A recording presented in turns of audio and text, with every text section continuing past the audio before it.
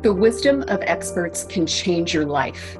As a coach here at the University of Texas, you've attained this elite status from growing and evolving over the course of your coaching career. In our Learning from Experts podcast, exclusively for the head coaches here at the University of Texas, we're going to accelerate that process. You'll hear from world-class coaches, sports psychologists, and successful people. And occasionally, it's the wisdom that impacts other areas of your life, like your health or your marriage. But here's something really important to appreciate: timing. Hearing something at exactly the right time makes all the difference. Sometimes it's repetition, hearing a concept multiple times until it resonates with you. So buckle up. This week's Learning from the Experts is about to begin. Hey coaches, John Mitchell here. Hey, I hope you're doing well. So this week we're going to hear from the legendary basketball coach Bobby Knight. And the interview is done by Joe Buck, who truly does a great job in prying out pearls of wisdom from Coach Knight. Listen for how the will to win is the most important thing in coaching and what he means by that.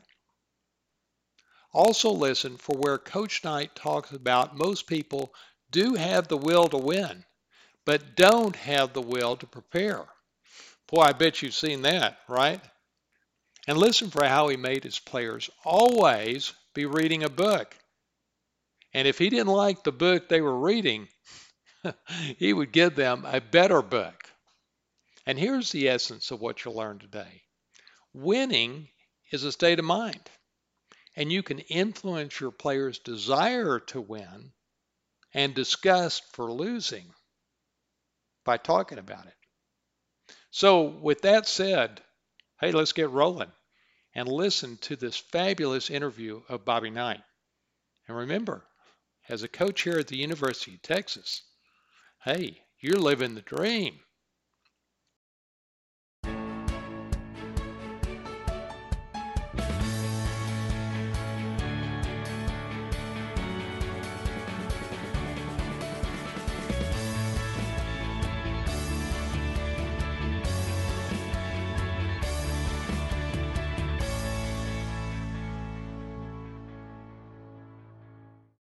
Few coaches in college sports history have generated more victories and headlines than my guest tonight. From his humble beginnings in Orrville, Ohio, Robert Montgomery Knight became the first coach in Division I basketball to reach 900 wins and the first to win the NCAA title as both a player and coach. He guided the Indiana Hoosiers to 3 national championships. His 1976 team remains the last to have an undefeated season. But before he was inducted into basketball's Hall of Fame, did you know he was kicked off his high school basketball team, hosted his own TV show for almost 30 years, and was the last basketball coach to win Olympic gold with collegiate players? Tonight, we'll learn what makes this undeniable icon who he is. A man who once said, "Most people have the will to win, few have the will to prepare to win." Please welcome the General, Coach Bob Knight.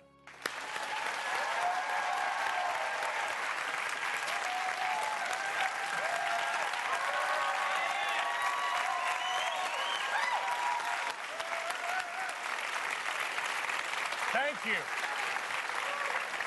Thank you. You are a physically intimidating son of a bitch. You know that? Well, I've tried to be. It's worked for you. It has. Yes, it has. There's so many different ways to start an interview like this, but I feel like we need to start at the beginning. Being born in Ohio in 1940, Massillon, Ohio, but really the story. Paul Brown's hometown. Paul Brown's hometown. Paul Brown is one of NFL my Hall of all-time favorite coaches. And then to Orrville you went, where life began as an only child, and I feel like you were in a household surrounded by a lot of love. Am I right? Well, I had a grandmother that lived with us that was just smarter than everything. And I had a mother that was smarter than my grandmother was. So I had 2 really smart ladies.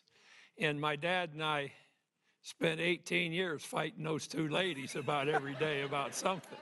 But it was, I look back on it, and I couldn't have had a better opportunity as a kid because of my parents.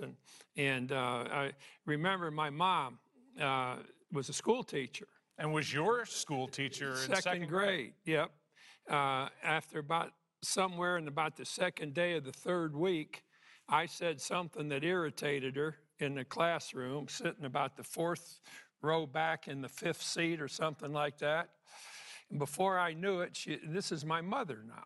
Before I knew it, she had gripped me by the back of my throat, jerked me up in front of the whole classroom, made me bend over and hit me on the ass 4 times with a paddle. Now that's my loving mother right there. Right. But for those of you in today's world, back in the day, I mean, I went to high school in the 80s. We got knocked around back then. Not by your mother, though. No, not by my mom. No, you got me on that. And your dad, Pat, was a guy who just worked tireless hours on the railroad. Worked on the Wheeling and Lake area and the Baltimore and Ohio, and I would go out with him in January, and we'd make sure no one had broken into the locks on the freight cars. And I mean, that was cold. And my dad was about 5'11", maybe a little taller than that, maybe about the same, about 190, and very strong and very tough. My dad was very tough. Well, tough in the sense that he was a strong, tough guy, or tough with regard to you? No, he was a strong, tough guy. He'd get out in cold weather, and he would do things that weren't necessarily things he had to do, but he was working for the railroad, and he did things. I went with him on some trips when I thought we were going to freeze to death. My mom did one thing. It was the only time I ever wanted to talk back to her, but I was afraid to. And I was about 9 years old. And it was the first time that I was going out to play Little League Baseball. And so I was walking out the door, and I heard my mother say, "Now, Bob, you got to remember, somebody has to lose." And I said, "Well, it sure as hell doesn't have to be me, Mom." I didn't say it very loud. I mean, I didn't kind of whispered that, but that was my mother from then until eternity. One thing your mom gave you, she gave you a lot, but what a gift to give you the love of reading that she gave you. That is something that has served you to this day, your love of history. Yeah, it didn't start out as a love of reading. I was handed a book, and when I had answered every question that she asked me after having told her that I read that book, then I could go play ball or something. You know, it wasn't easy. So it was carrot and the stick kind of a thing. But yeah, my mom was great with that. And as you said, I've always encouraged. In fact, when I was coaching, I told our players when we went on the road that they all had to take a book. And I said, I don't care what it is that you read, but you read a book. And if I don't like the book, I'll take it away from you and you can get another book. But I wanted them to read, and I wanted them to, because I cherish the fact that I didn't just learn to read because my mom was a school teacher. I learned to read because she demanded that I read. And so being interested in sports, I got to read about Joe DiMaggio or Ted Williams or Babe Ruth or Otto Graham or Lombardi. And I read everything I could about Paul Brown. And so I just felt always that I would appreciate what my mom did relative to my being involved with reading. And the town that we lived in, Orrville, Ohio, for how many of you folks buy Smucker's preserves? You know, most everybody does. And that's where Orrville is. That's really where you learned the small town American values. I mean, that's who you are. I think of Bob Knight. I think of kind of that value system that you carried with you.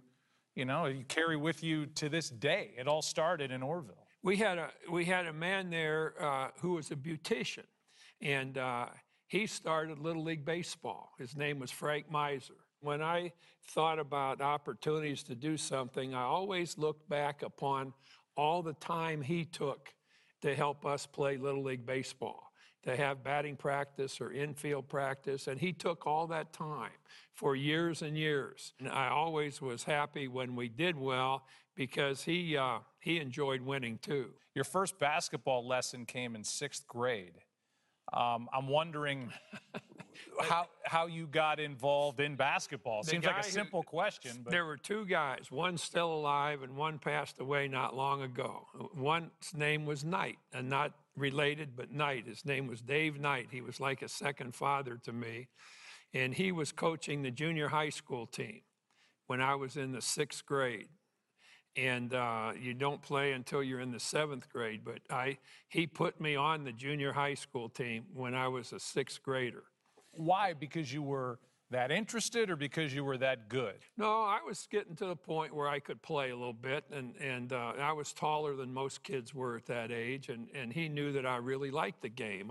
He had a bucket up on his garage. And I spent all the time in his driveway shooting. I read where when you were 16 years old in class, they told you to write an autobiography. And part of that autobiography was that you wanted to coach. That seems like an odd piece for somebody who's 16, right? I mean, wouldn't you think, play, I want to do, and then obviously playing, is we're going to get into that, was a big part of it. In that era, you know, I was a good athlete, a good player in all 3 of those sports, and as so far as high school sports went. I really enjoyed all of that, but I also think that I was smart enough to figure out that there are a lot of guys that play these sports better than I do. So I coached the 5th or 6th grade basketball team in Orville on Saturday morning. So that was the first coaching that I ever did, and I kind of got a kick out of it. I liked it, and as we went along, you know, I hoped that I could become. I'd love to have played in the NBA or played in the American League or something, but I got to a point where, you know, I say to myself, well, I really, really like sports. So what is there for me to be a part of the sports world? And it had to be coaching. You go to Ohio State, and you're part of a freshman class that is all world. You know, I played as a backup player and played quite a bit here and there, but I'm playing with Lucas and Havlicek and guys that are going to really be NBA players. Everybody was, at least around Columbus, was excited for your sophomore season with that team, those Havlicek, Lucas, you guys that now couldn't play as freshmen could play, and you end up in the national championship. Let's take a look. At the Cow Palace in San Francisco, the NCAA basketball championship final. In the dark suits, Ohio State scores on the favored defending title holders, the Golden Bears of California. The Buckeyes are probably the greatest team ever to come out of the Big Ten. A hook shot by 6'8" Jerry Lucas. A long hook by Joe Roberts. Enough for a 75-55 runaway victory. His team hoists Big Lucas up to the basket to cut away the net. Cherished souvenir for the jubilant Buckeyes. We turned around, and the next 2 years, we're playing for the championship against Cincinnati, and they beat us both times. And I kept that film forever. And we had a really, really good team, but somebody beat us both times. And I can't tell you how much I studied those 2 games when we got beat. Instead of being, you know, antagonistic towards Cincinnati, who beat us fair and square twice, I went down and watched Cincinnati practice. What did you learn from those 2 losses? Anything specific you can put your finger on? I feel like the losses hang with you more than the championship when you were a sophomore. Well, it wasn't like when Cincinnati beat us those 2 times, it wasn't like, well, Cincinnati was lucky, you know, or we played poorly. And I think too many times you use those things for excuses. And I think back then I was able to say, You know, they were just better than we were. They beat us twice because they were better than we were. So we've got to become better.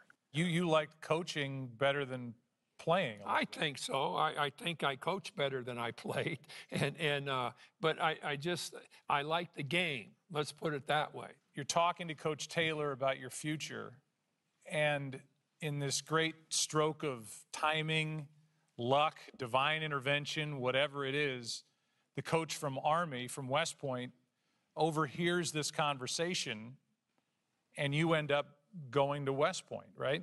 Well, this was just 1 in a million. We're at the NCAA finals, and Coach Taylor introduced me to him. His name was George Hunter, and he was the basketball coach at West Point. And Mr. Hunter asked Coach Taylor, he said, "What is this boy interested in doing?" And Coach Taylor said, "Well, he's thinking about going to graduate school." That's what we were talking about. And Mr. Hunter said, "Well, if he's ever in the Army, you call me and I'll bring him to West Point and he can coach our freshman team." And other than having met my wife, Karen, I think that's probably the most important thing that ever happened to me when he made that statement. You end up at West Point. You enlist in the Army. You're the assistant coach. You have 2 really good years. That coach, the head coach, gets offers. He ends up at Miami of Ohio. And you become head coach, the youngest in the history of college basketball at that point, at the age of 24. I mean, you're 24 years old, head coach at Army, at West Point. Do you feel like, A, you're ready? Do you feel like you'll figure it out as you go? I was probably like every young guy. I probably thought I was smarter than I was. Did you have a philosophy? Like, what was Bob Knight's head coaching philosophy? I will say this. Nobody studied the game of basketball more than I did. And I was able to have access to Pete Newell, who in that era was the best coach ever. And so I spent a lot of time with him. And then there's a guy named Harold Andreas, who was a great coach at Cuyahoga Falls. And so I had an opportunity to be around a lot of really good basketball people. I never missed a time when I could go see Joe Lapchick or Claire B. And they are 2 of the all-time great coaches in history. So it's funny because at that time when you're at Army, at West Point, there's an assistant coach on the football team that you bring over to help you with the basketball team by the name of Bill Parcells. That was not my easiest job, helping Parcells play basketball. How crazy is that, though? I mean, these are 2 Hall of Famers who are at West Point, and you saw something in him, I assume, that you liked, that you wanted him a part of your program? I thought that there was no way. Parcells and I really studied it. He studied basketball, I studied football. And we talked about it and spent an awful lot of days and nights. And I was. Could he have been a good basketball coach? He thought he would be. I mean, there's no doubt in my mind. Could you have been a great football coach? I think so. And I think that the most important thing in coaching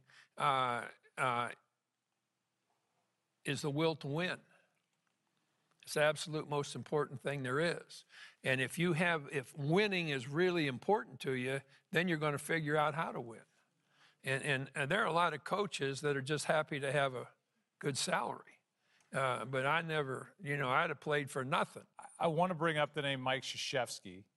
You had him at West Point, but I would imagine what you told Mike Krzyzewski is something you told other players as the years went on. When he got to West Point, you told him, under no circumstances are you to shoot. I've always had a lot of respect for a kid in those circumstances. Now, we were good, but we did not need him as a shooter.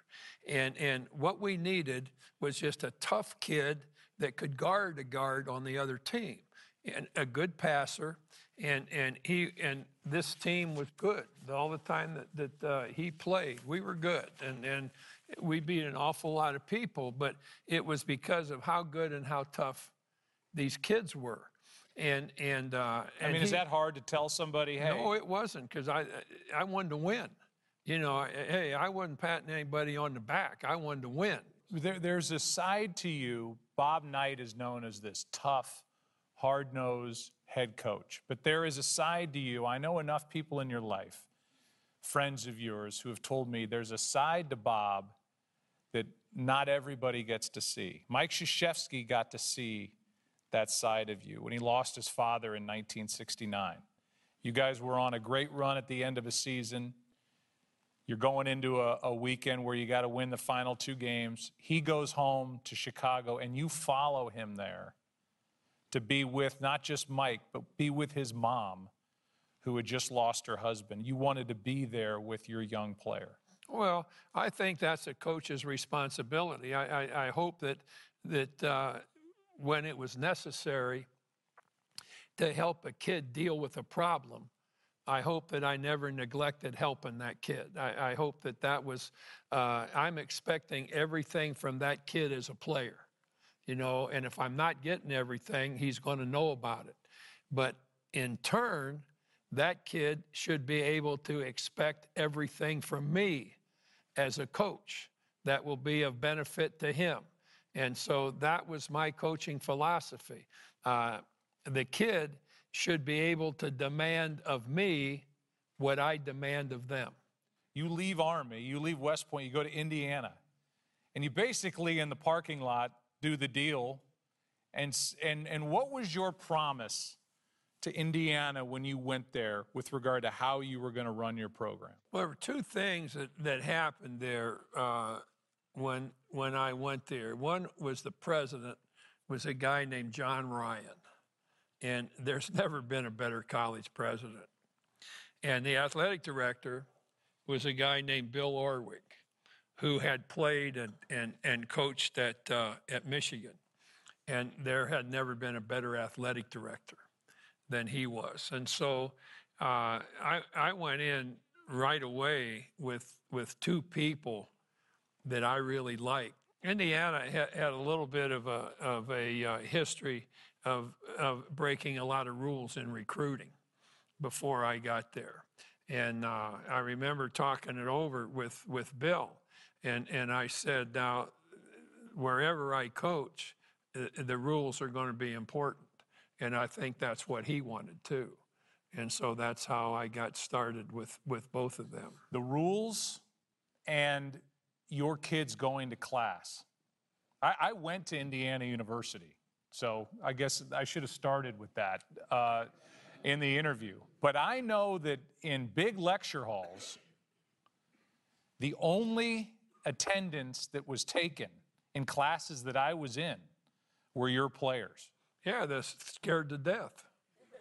They're damn right. You know, they didn't want to face me having cut class. I know you're a goal maker. What were your goals going into your start there at Indiana? Well, I'm not sure there was anybody in the state of Indiana before I went there that could play defense.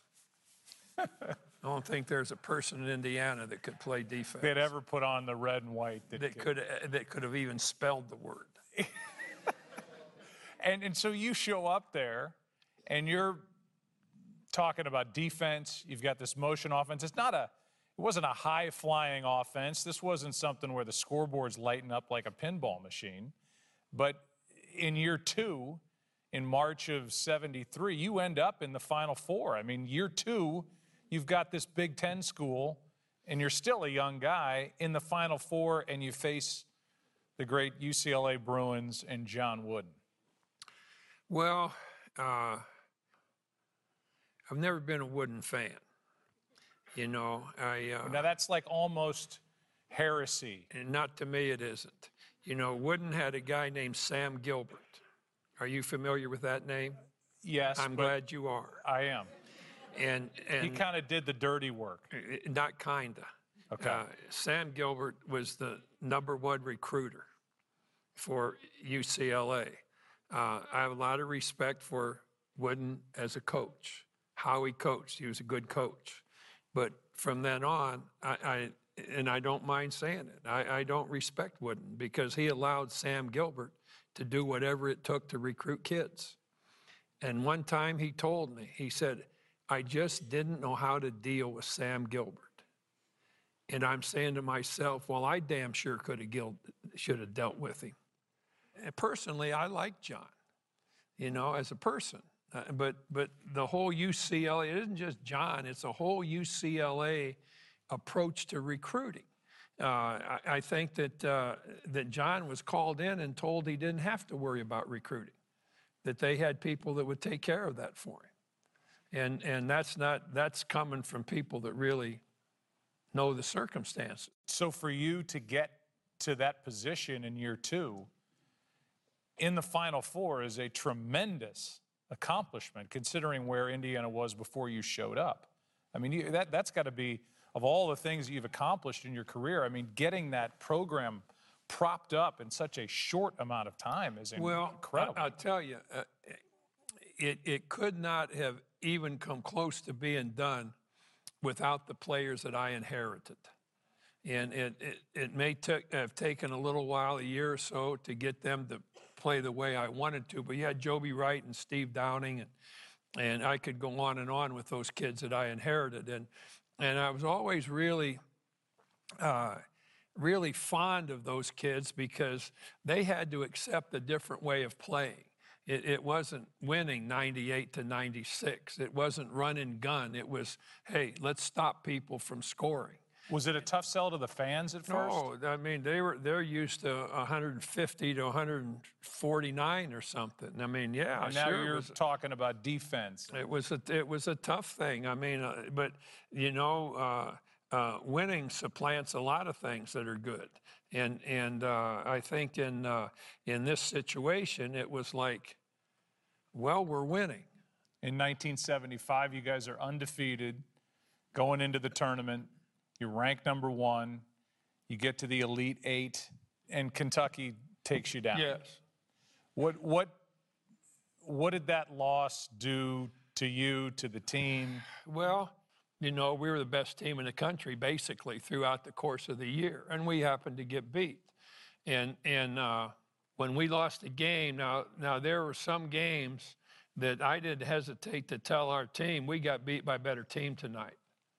That's why, am I right in saying there are some times that you would lose and you'd be okay with the effort and the execution, as opposed to sometimes you might win and not execute, not give the effort that you were looking for, and be more upset than you were losing a game? You're absolutely right. I never took a sloppy win for granted. I was as irritated by a sloppy win as I was for a loss. I didn't think there was much difference, except on the scores table. You've won one more game, but my whole point was, as a coach with any team that I ever coached, was here's what I believe you can do. I don't care what you think you can do or what your parents think you can do.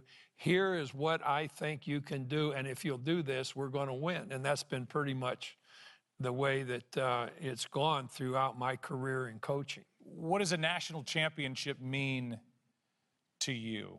I mean, you'd been there as a player. You had seen it at Ohio State. You'd also been there and lost it at Ohio State. You had this great team in 75 leading into 76.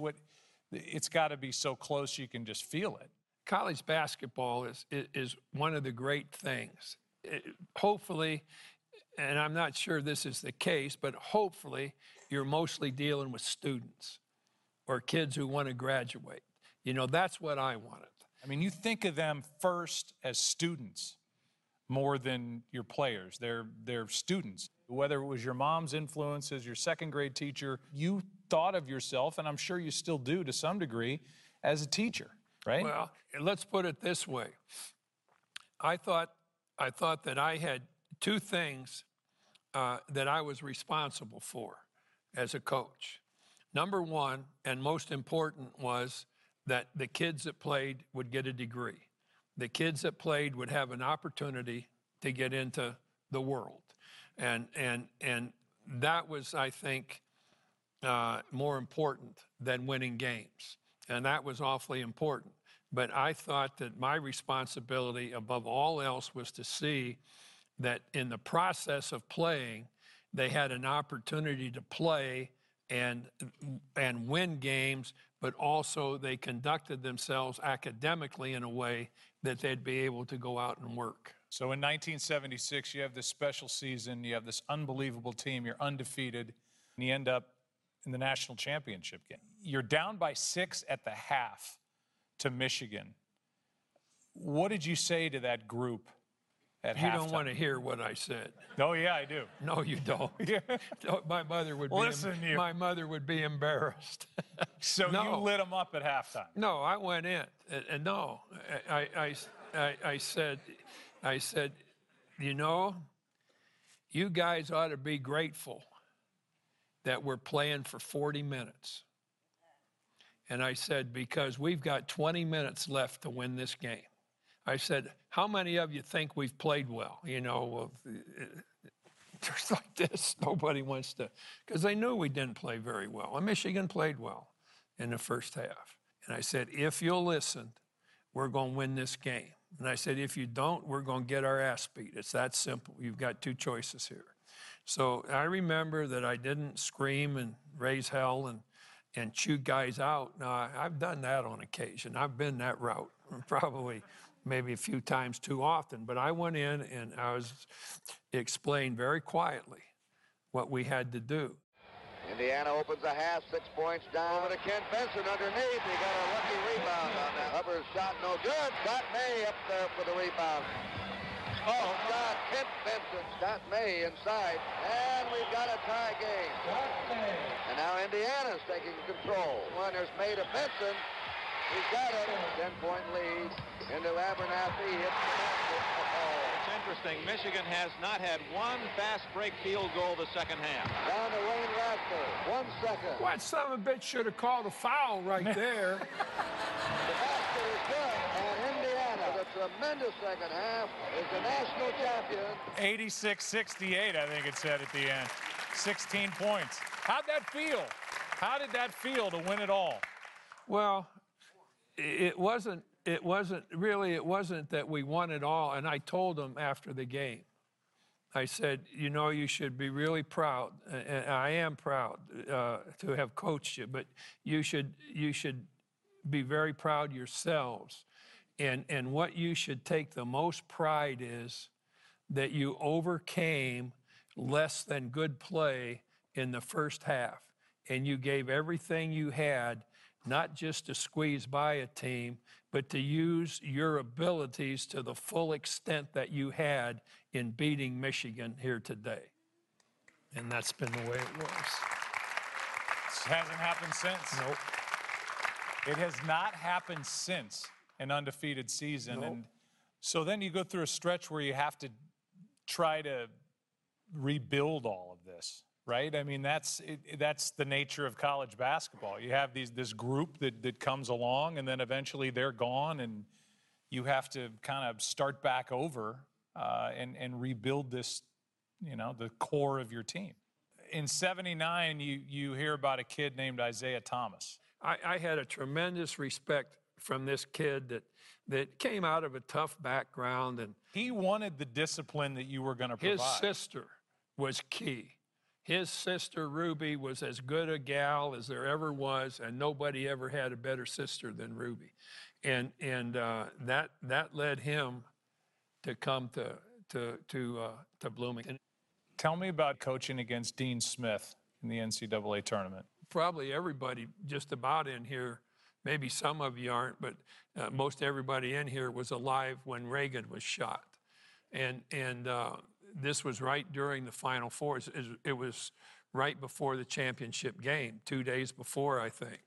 And was there a question as to whether you would play? Not Dean and I. You know, it was a hierarchy. But we went to them, and we said that it would be wrong for us not to play. I said, Reagan wouldn't like that. I said, Reagan plays to win. And he would not like us not to play. He would expect that we would both want our kids to go out there and play like hell. From the Spectrum in Philadelphia, it's Indiana's Hoosiers against the Tar Heels of North Carolina. For those of you who may not have heard, there was an assassination attempt, on the life of President Reagan today in Washington. We ask thy special blessing on the President of the United States, Ronald Reagan. Amen. Indiana, despite the fact they've not been scoring, Isaiah Thomas has his first hoop. Thomas again. Can't stop him. Carolina having a devil of a time getting the ball in. Blocked by Tolbert. The little things are all adding up and going to Indiana. Inside to Turner. Nice touch. 63 to 50. Isaiah Thomas, when it comes down, Indiana will be champions. Bobby Knight joined only 6 other coaches to win this championship more than once. That game was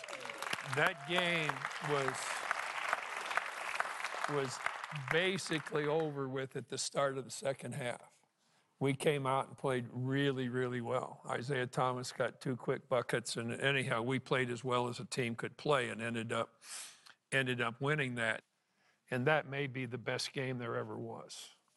And I think it was a real tribute to Reagan that kids felt that way and gave it everything they had, both the Carolina kids and our kids. It was 3 years later that you end up coaching the USA basketball team in the Olympics right here in Los Angeles in 1984. Coaching Team USA had to be as important to you as any coaching assignment you could have ever undertaken. Well, I think more than anything else, I wanted to do that, number one. And number two, more than anything else, I wanted to coach an Olympic team that won the gold medal. Okay, so you're playing for the gold medal. What did you tell your team at halftime? Wait till everybody gets seated. So I walk in, and all of a sudden, it hits on what I'm going to do. Michael Jordan sitting over here. I walk over here. Uh-oh. No, that's okay. I'm not going to go any further. I walk over here, and I say, now, Mike, I said, you know how important screening is to us. And damn it, you haven't set a screen out there yet. You know, and I'm trying to get us in shape to play the second half. And I say, you haven't set a screen yet. Only Jordan could say this. He said, Coach, I read somewhere not long ago where you were talking about me being the quickest player of my size that you've ever been around. I said, what the hell has that got to do with screening, Mike? And he looks up at me and he says, Coach, I think I'm setting them quicker than you can see them out there. That's verbatim.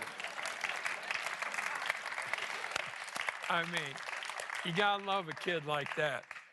But the coach can never lose. So there are 3 kids sitting here. So I walk over. There are 2 kids sitting there. So I walk over and they're laughing, you know, about Mike's comment to me, you know. Right. And I said, all right. I said, you 2 guys thought this was really funny. I said, well, I'm going to tell you about how funny it is because you 2 are in charge of Jordan for the second half. And if he doesn't set 4 screens in the first 5 minutes of the second half, I'm taking you 2 son of a bitches out of the game. I turned around and walked away. Coach always has to win somehow. I don't care how. Steal, cheat, lie, whatever. Coach got to win in these circumstances. You know, I said, Mike, I said, I want this game over with 4 minutes to play in the game. I want it completely over with. So Mike on his own, with about, I think it was 7 minutes to go in the game, calls timeout. So I'm wondering, what the hell is this all about? Michael calling timeout. So we get in a huddle, and Mike comes in, puts his arm around my shoulders. Remember, I told him I wanted this over with 4 minutes to go. Mike puts his arm around my shoulders. He says, Coach, take a look at the time clock. We're 7 minutes ahead of schedule out here. Is that That's great. unbelievable? Let's take a look at the end of the gold medal game. Now, of course, Coach Knight taking 12 players from 10 different systems. Into the corner, Perkins. Back over to Michael Jordan off the glass door.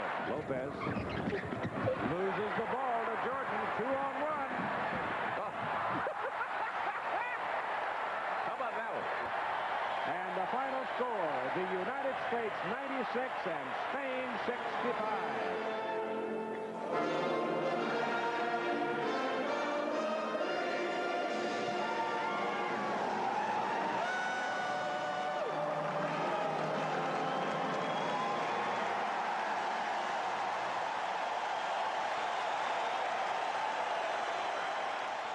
You know, the neatest thing, and I hope you all enjoy this, but the neatest thing with what Joe just turned on up here, the neatest thing was the smile on the faces of those kids. That was really something.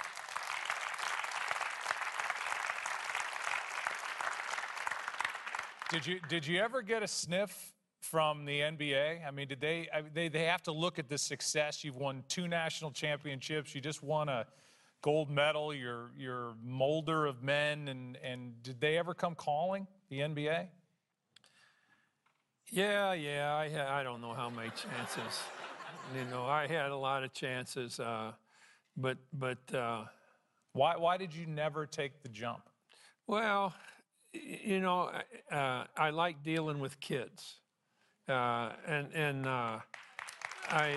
thought I had something to, I thought I was doing something more than for me when I coached. I'm really pleased that I can look back over the years that I coached and the kids that I coached, knowing that these kids all got a degree. And that's second. They won a lot of games, but more important to me was that when they were through with us, they went away with an education. In 1985, this has a funny ending. I got to Indiana in 1987. Not that you care. I know you don't. Was that your 7th year there? Yeah.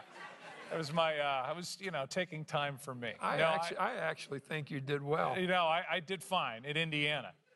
But I noticed at the end of one of the games, I mean, I was a diehard fan, but at the end of one of the games, the gym had cleared out, the arena had cleared out, and the managers from the team were tearing down the bench area. And the chairs in the bench area had a chain that went through multiple legs of multiple chairs. Because in 1985, you're playing Purdue and something doesn't go right, you're upset, and a chair goes whizzing across the court. Sure, but I mean, the whole thing there was a lady over on the other side of the floor that I happened to glance over there, and she didn't have a chair. Oh. And she reminded me of my grandmother, and I just threw it over to her.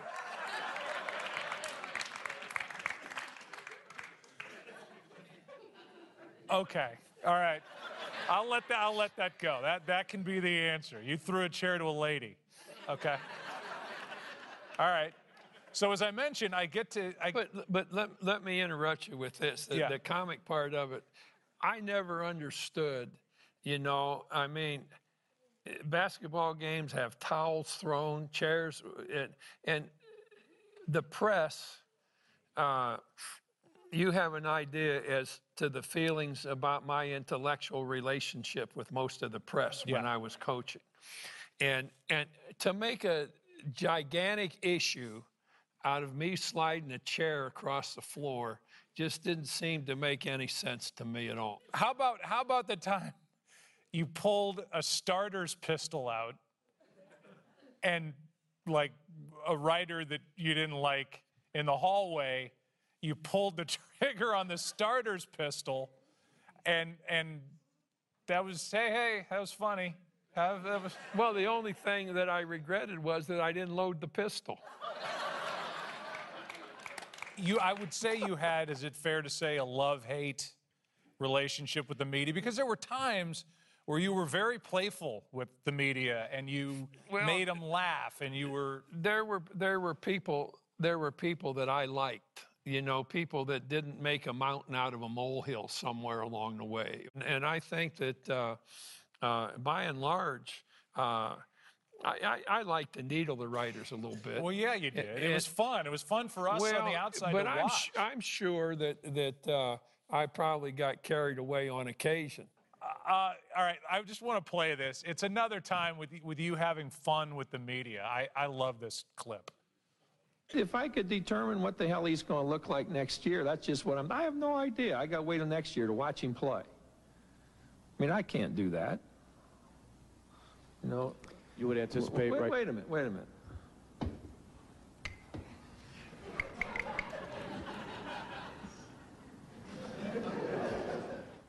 I see Bailey being better. Do you see him being the playmaker for next year's team? Wait a minute, there's something forming here. Forming.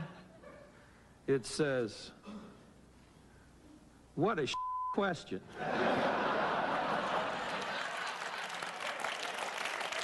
I mean, in a room full of people, they just broke up at that line. That was funny. You gotta like that one. Were you proud of that one? I thought it was pretty good. Yeah. But there's another year in here that needs to be talked about, and that's March of '87. This great Indiana team, Steve Alford, Keith Smart, guys that you had. You're going for your third national championship, and you're playing a really good Syracuse team that was loaded at the time. You were number one, they were number two. You're in the finals. Hey, let's watch the last 28 seconds. Syracuse 73, Indiana 72, with Syracuse coming up to the free throw line. He's short. Indiana can win it. And they decide to put Douglas on Alford. And they go man to man.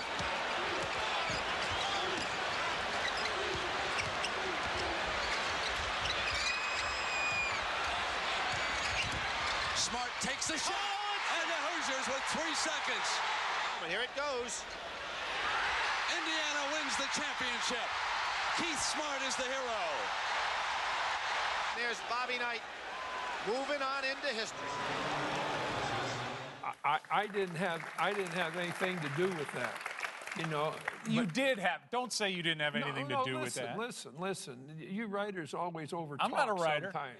I mean, but anyhow, think about those two kids that kept alternating, come inside, and kept moving, and they kept. Everybody had to look at them, and then all of a sudden there was that opening, and I say to those two kids, Keith gets all the credit in the world for making the bucket that wins the game.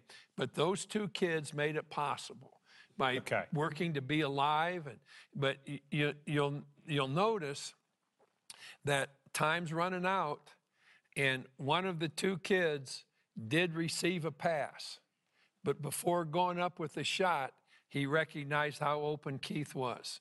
And for those two kids to do that, that to me remains in my mind for 40 years that I coached. It was the smartest play I ever saw. You could have called timeout, but you didn't.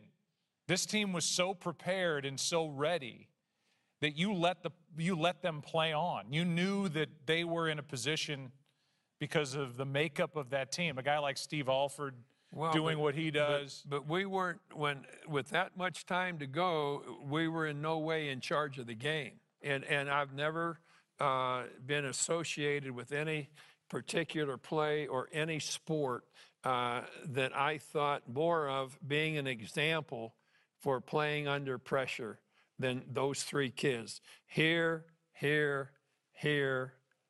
national champions. Maybe this is a good time to bring up this quote that's on the wall that says, attributed to you, most people have the will to win, but very few have the will to prepare to win. that what's on the wall? That's what's on the wall. You got it right. You get an A. You get an A+. Tell me. I mean, I think it's pretty obvious, but that's obviously right front of mind for you. If you want to do something, I don't care what it is, you better figure out how to win. You know, whatever it is. You know, you've got to. You know, you've got a kid that's a pain in the ass. Well, you've got to figure out how to win for that kid, you know, and I think that's what winning is all about. Winning is not a sometime thing, it's an all the time thing. And you don't win once in a while, you've got to figure out how to win all the time. And that to me is the most important thing almost about life. But to do it the right way. To do it the right way, to win within whatever the rules dictate. I can't tell you how many times people have asked me, you know, whatever I coach 40 years or 42 years, you know, I'll be asked and say, Coach, what did you like best about coaching? What did I say? Winning. That's it. That's the only word I used. I said, Coach, what did you like best about coaching? I said, winning. And the guys would shake that, but that's what I like best about coaching. So we need to talk about the end at Indiana. You said when you left, you should have left 5 years earlier. There were some real assholes at Indiana when I was there. Do I need to go any further with my thinking there? It had gotten to the point where there were people I just didn't like, and there were people that didn't like me. And I think basically that people resented how important Indiana basketball was to the university. I have a tremendous feeling for the people of Indiana, that they were the best fans, the best sports people, the best people at a game. They never booed the other team. They were great. You didn't get a chance to leave on your own terms. CNN in 2000 has this report about you choking a player, Neil Reed, during practice.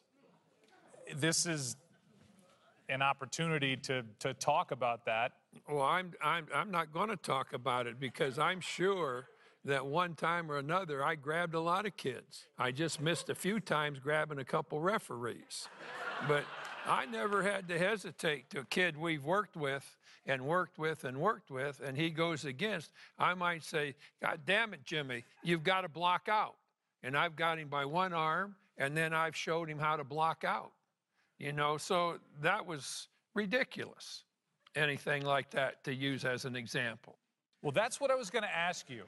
Did society change during the course of time? Because we've talked about... No, I think people changed there. There are enough people changed there that we're tired of basketball being the guiding light of the university, and I won't go in any other direction. So that incident happens, and then some student walks up to you on campus and says, "Hey, Knight, what's up?" or whatever he said, in the most disrespectful way. That was a big part of it. That was it. That led to my being fired. That was the end right there. That was a huge part of it. Some kid came up to me and say, "Hey, Knight, what's going on?" That kid made a dumb mistake.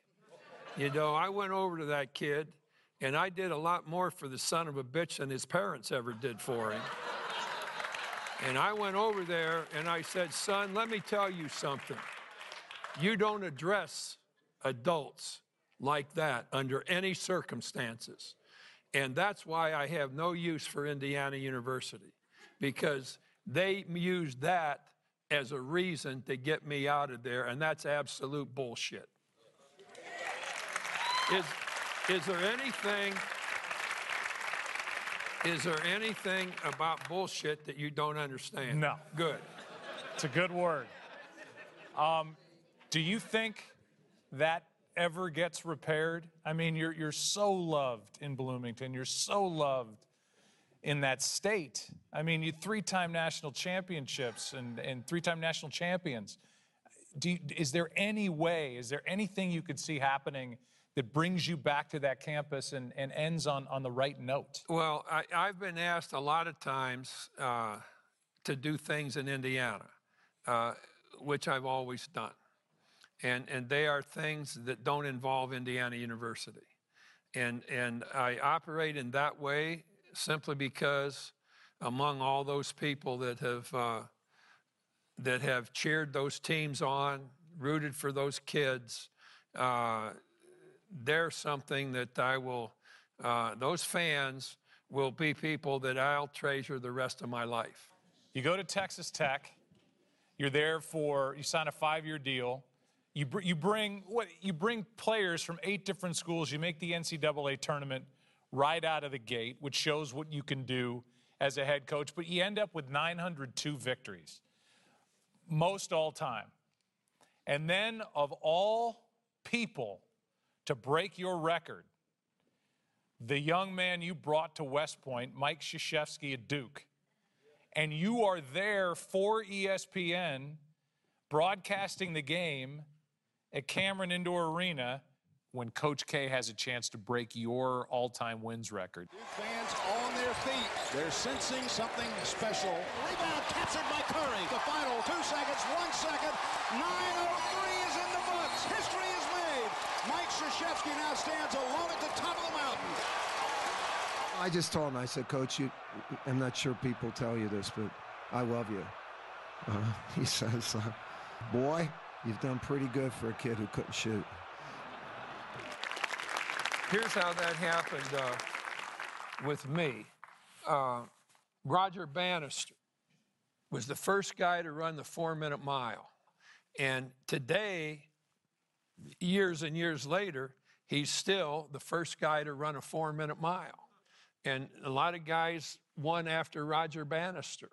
And a lot of guys will win after the basketball record that our team set. But they will always be, and I'll always be, the first coach to win that many games. I mean, how many games I could have won if I'd have wanted to go on, who knows? Before we wrap this up, I want to ask you what's next. What's next for you? What are you doing? Well, I think it'd be nice if I kind of went around and helped you as you go along. Work on your vocabulary a little bit and work on. I mean, no, I don't pay as much attention to basketball probably as I should have. I'm afraid that if I start watching a lot of basketball, I start saying, well, they shouldn't be doing that or they shouldn't be doing this and I never wanted to. Once I had quit coaching, I just made up my mind then that I don't ever want to start in again. Karen and I have spent a lot of time in Montana. We go fishing a lot and so life's been good to both of us. Here's how we end this thing. I'm going to pick this kind of, just indulge me on this, please. Would you rather have nosy neighbors or noisy neighbors? Well, given a choice, I'd be happy to have none. Fair enough. Would you rather be caught singing in the shower or crying at the movies? Well, if the water was hot, I'd rather be taking a shower. Okay. Are you a singer in the shower? With this voice? Yes. About the only thing I sing is, hey, Karen, where the hell is the soap? Okay. That's about my music in the shower. Would you rather have a rewind button or a pause button on your life? I would hope that each and every one of us does have a rewind button. And by that I mean something that we didn't do that we could have done or should have done to make life better for somebody else. I'd be glad to rewind if I could do that. Ladies and gentlemen, this guy who grew up in Orrville, Ohio, who was a baseball player at heart, but then took the basketball, played at Ohio State, went on to West Point, went on to Indiana, went on to Texas Tech, coached an Olympic team to a gold medal in 1984. Simply one of the greatest to ever coach in the history of the game of basketball, Bobby Knight. Coaches, that was so enlightening. I hope you found it beneficial to you. So let me share with you 3 takeaways to think about. So here's the first one. Bobby Knight makes his players always be reading a book. His mom and grandmother were really smart, and his mom gave him the gift of reading, and he instilled this in his players. He requires that they each have a book that they are reading at all times, especially during road trips. And if Bobby didn't like the book the player was reading, as you might imagine, he'd make the player read another book. How smart is that? Is this something that makes sense for your team? Bobby was big on biographies of sports figures. So many life lessons that young players could learn from. And think about this. I was reading where I think like 30% of the adult population, after they graduate from college, never read another book the rest of their life. I know it sounds unbelievable, but I think this is a huge opportunity for you to instill this desire to learn, to always be growing in your players by requiring them to read books that you approve of. Think about that. And here's the second takeaway. The will to win is the most important thing in coaching, an unrelenting focus on winning. And if it's really important to you, you'll figure out how to win. That was Bobby Knight's simple philosophy. And he believed that you had to be tough to win. Tough to win. So he recruited tough-minded players and made his practices tough, really harder than the games, both mentally and physically. And here's the third takeaway. Most people have the will to win, but don't have the will to prepare. The hallmark trait of Bobby Knight teams was being well prepared. And Bobby saw that winning happened before the games. The process during practice is what caused the teams to win games. So he was all about the process. And here's the action step. 2 things to consider. First, what do you think about that idea of requiring your players to always be reading a book on road trips and reading books that you approve of? Keep in mind, you probably have more perspective of what they need to learn than they do. So that's the value of trusting your judgment more so than their judgment. And here's the second idea.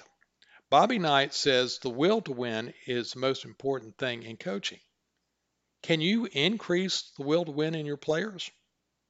I think you can by talking about it, by talking about the joy of winning and all the benefits that come from winning, and also the impact of winning on them later in life, and by talking about the pain of losing. It's from discussions that you can make your players increase their desire to win.